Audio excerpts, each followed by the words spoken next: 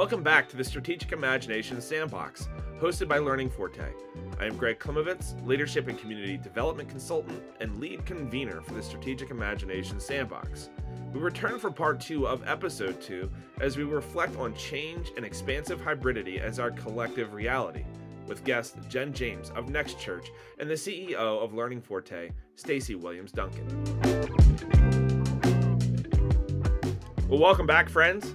This week, our conversation turns a bit towards not only the expansion of our learnings about hybridity and change, which is our collective reality, but also the integration with our real context for leading. So let's take a little bit of a deeper dive into some of your experiences, both Jen and Stacey, as you've navigated change. So I'm wondering if you both could share with us an experience in your leadership when you have navigated change.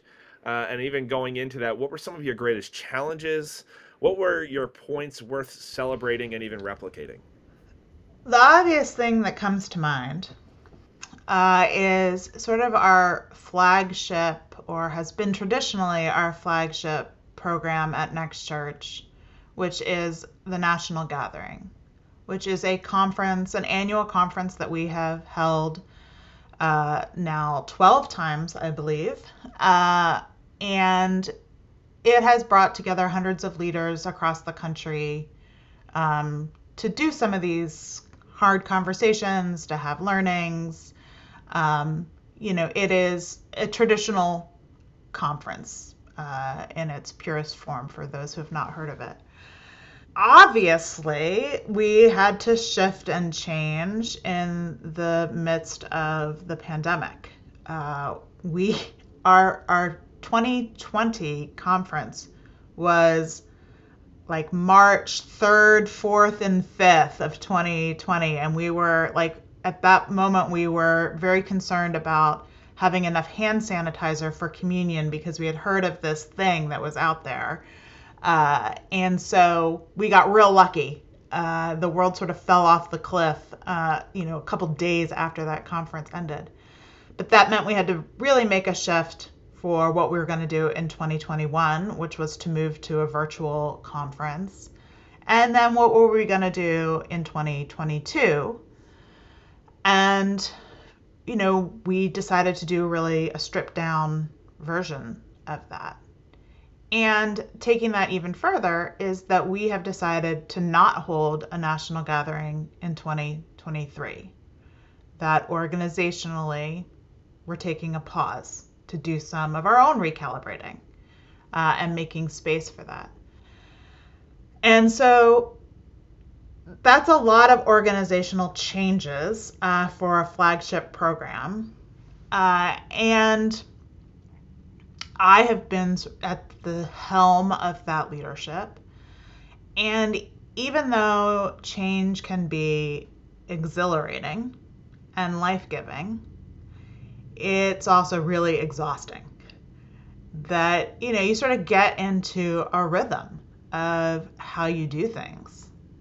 And so to constantly be shifting that, how you do that, who you're pulling together to plan something or how you plan it, I think the biggest challenge is that it takes energy and that there are these moments of like, oh, this is great. Yes. It is still exhausting work.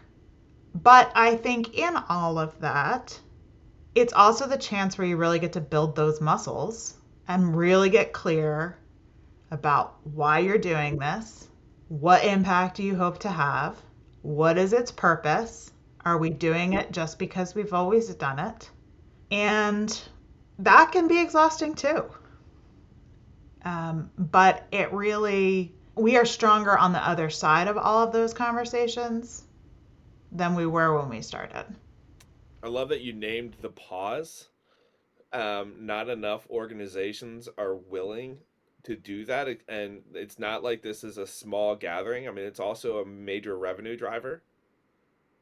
So there are costs to taking that pause.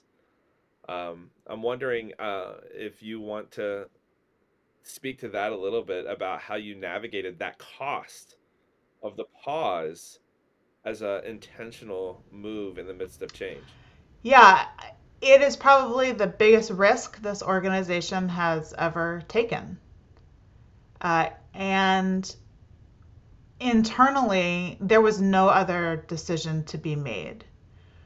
So it, in that way, was a blessing that there was only that option. We had to do that. And I think that, that can be true of many churches that get to a point where you have to, change isn't necessarily this thing you get to just choose, that sometimes it is the inevitable. And for our organization, there was no other option. If we wanted to grow into who we said we wanted to be, we had to make space for it. And but that does come at huge risk.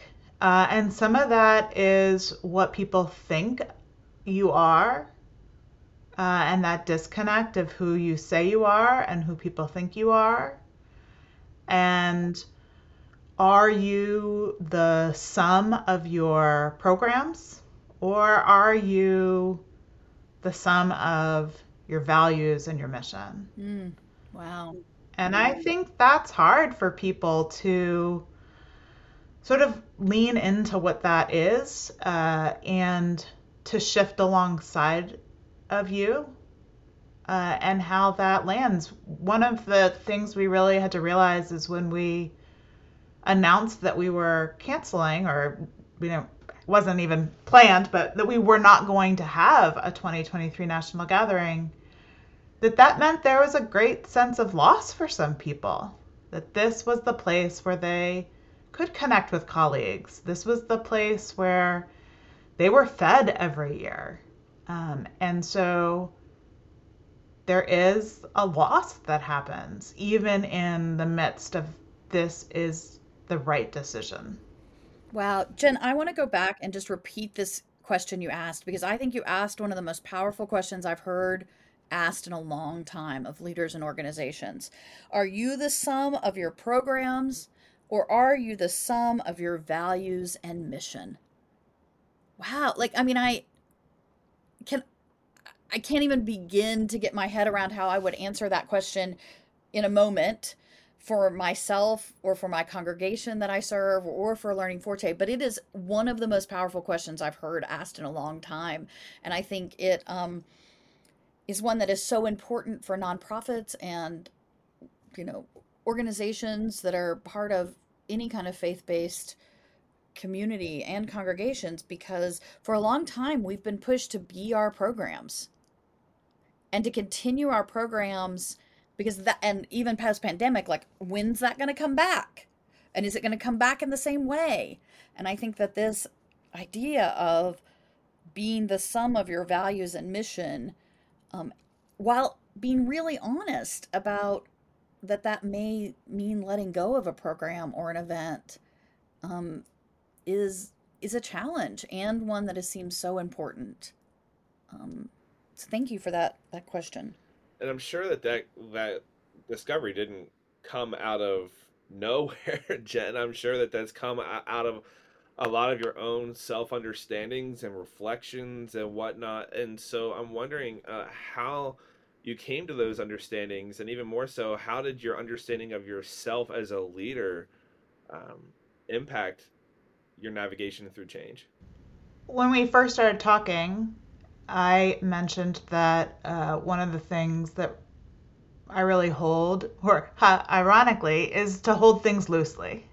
That, and maybe that is part of stewardship, and stewarding, that we are given these organisms, whether it's a church or an organization, to best steward.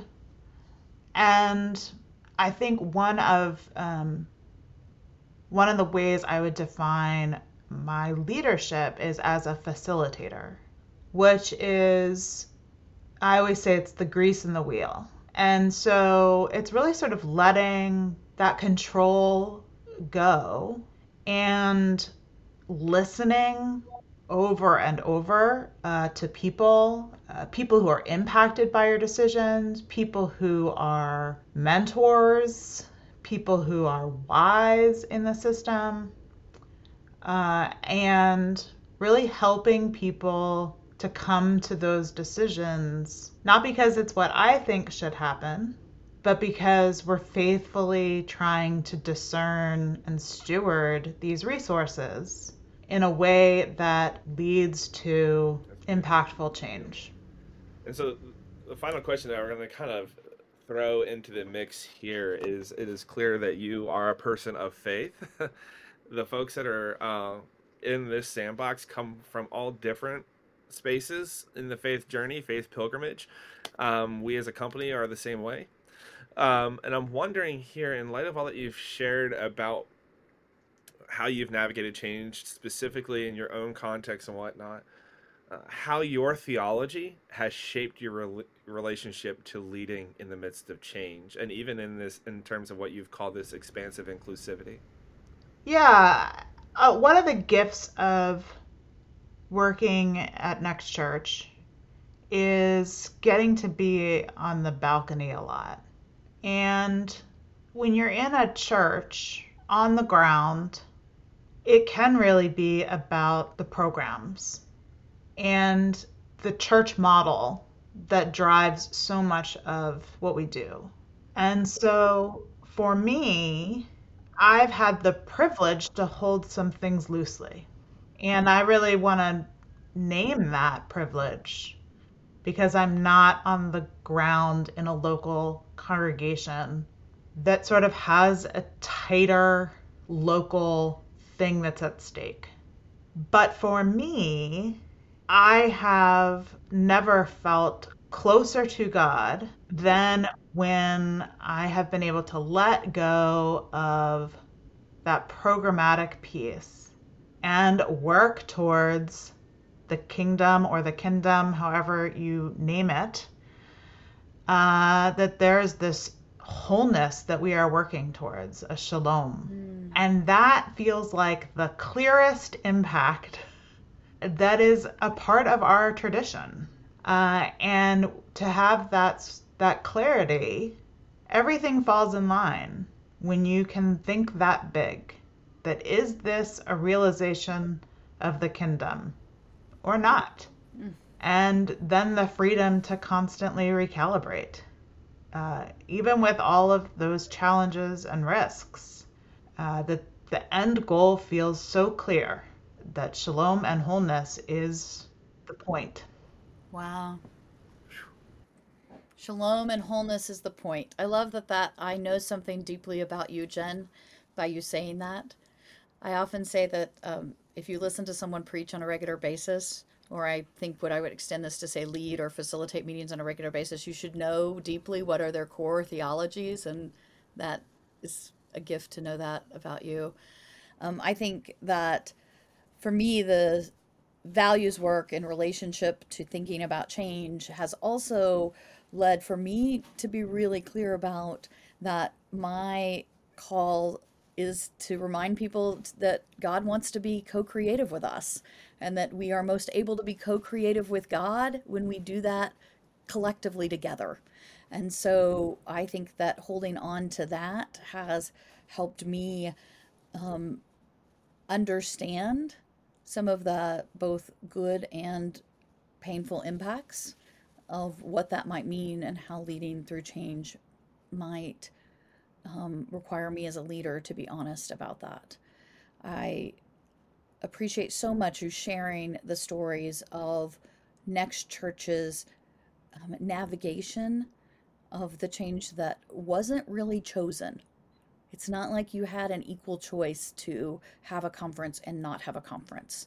And I think for me, that speaks to reconciling a piece of the reconciling our relationship to change, which is that we don't always get to choose it, and yet we do always get to choose how we move through it. And that's what I really heard clearly from you today, and I appreciate you sharing with us.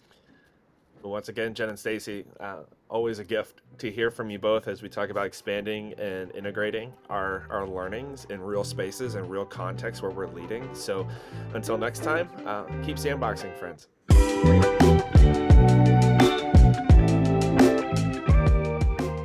We hope this second part of episode 2 of the podcast has been a gift to you as you consider your own relationship to change, leading in the midst of it, and expanding your understanding and incarnation of hybridity in your spaces for pursuing the common good. As you continue to move through the content, engage one another on the community discussion boards, and reflect on your own context for leadership, may your imagination be stretched and your values shaped for the vital work each of you do. Until next time, keep sandboxing.